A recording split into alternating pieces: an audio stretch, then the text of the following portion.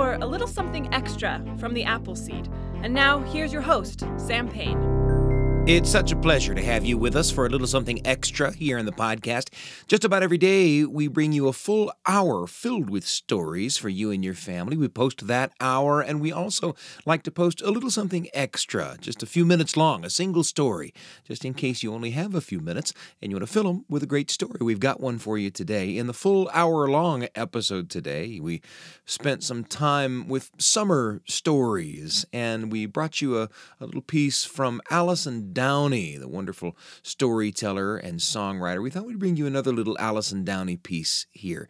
This is a piece called The View from Here. It's about a trip to the Grand Tetons in Wyoming, a rock climbing adventure that made Allison realize just how small she is compared with the rest of the world, and also just how far she has come.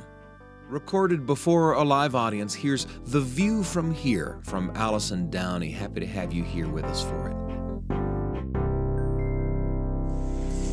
Here I am, 13,000 feet above sea level, gripping the rock face with my hands and feet. I'm 15 years old. I've ended up at Camp Rawhide, no joke, in Wyoming, and I'm climbing the Grand Teton, one of the largest mountains in the country. I thought that it would be really fun to do this when I signed up because I'm not from Wyoming and I've never been there. I'm from Washington, D.C., and I'm more of a mall girl than a wilderness girl, and at this particular moment I was really wishing, as I'm hanging off the rock face, that I had remained a mall girl. I can hear my guide, who is attached to me by a rope up to a ledge that I can't even see because it's above me and around the corner of the rock, and he's yelling down to me, "Come on!" And all of the other climbers who are behind me can't even see me, and they're yelling up to me, "Hurry up!" Because we, as a group, had decided to take the shorter, harder route that would guarantee we'd reach the summit before the storm came. The catch is that we couldn't turn around on this route. No problem, right? I hear my guide again, "Come on!" And I had seen the handholds and footholds that he had used, but I can't reach them. He's bigger than me. And he yells down to me, "Jump! Jump!" But I can't go back, and there's no way to go forward except to jump. And then the other climbers pipe in, "Hurry up!" So I take a deep breath, don't look down, and I zero in on the handholds, and I jump. And I catch them, and I land on the foothold, and I did it. The foothold gives way, and I fall straight down like a rag doll for what feels like a mile, but is only about 3 feet before the rope becomes taut on my harness, and it cuts into my skin, knocks the wind out of me, throws me forward, and I start spinning with my arms reaching down to the clouds. Up until this point, I thought I was in the fog. And I realize that I am above the clouds, which is disconcerting.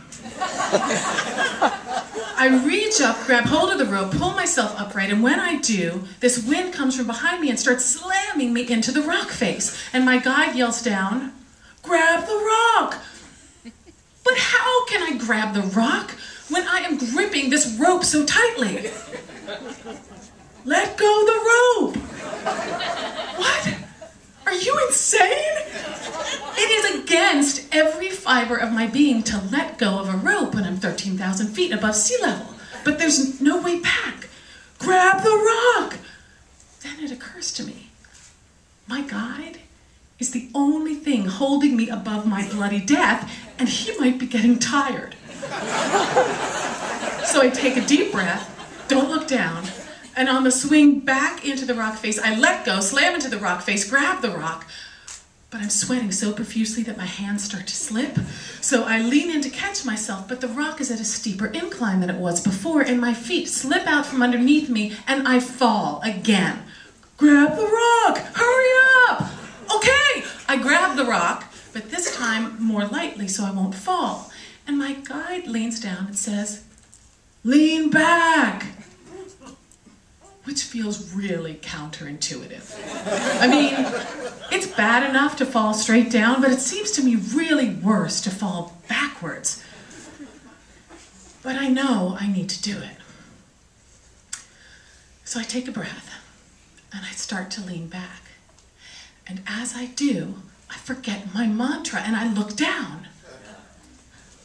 And behind me, a hole had evaporated in the middle of the clouds, and I could see down through it, down the mountain, across the valley, out hundreds of miles until Idaho. And there's the road that we had driven up, in the car we had seen the mountain, and through the window it had looked so huge, even 5 hours away. And there's the lodge that we stayed in a couple of days before, but it looks like a Lego, and the trees that had towered over us at the beginning of our hike are like little broccolis. And I feel so small, like a flea on the top of this mountain, completely insignificant in the face of all of this grandeur. And I start to feel stronger. Like the smaller I was, the stronger I was. And I start to relax. And I relax into this perfect triangle, perfectly angled for balance. And I take a deep breath, look down at the view, look up at my handholds, reach for them, make my way up to the ledge, into the arms of my guide, to this soundtrack of cheers from the climbers behind me who finally have my back. And then after a few hours, we all make it to the summit for this unbelievable 360-degree view for about 10 minutes until the storm comes in. But what is seared in my mind is the hole in the clouds that gave me that perspective, that view that taught me to hold on, but not too tightly. Thank you.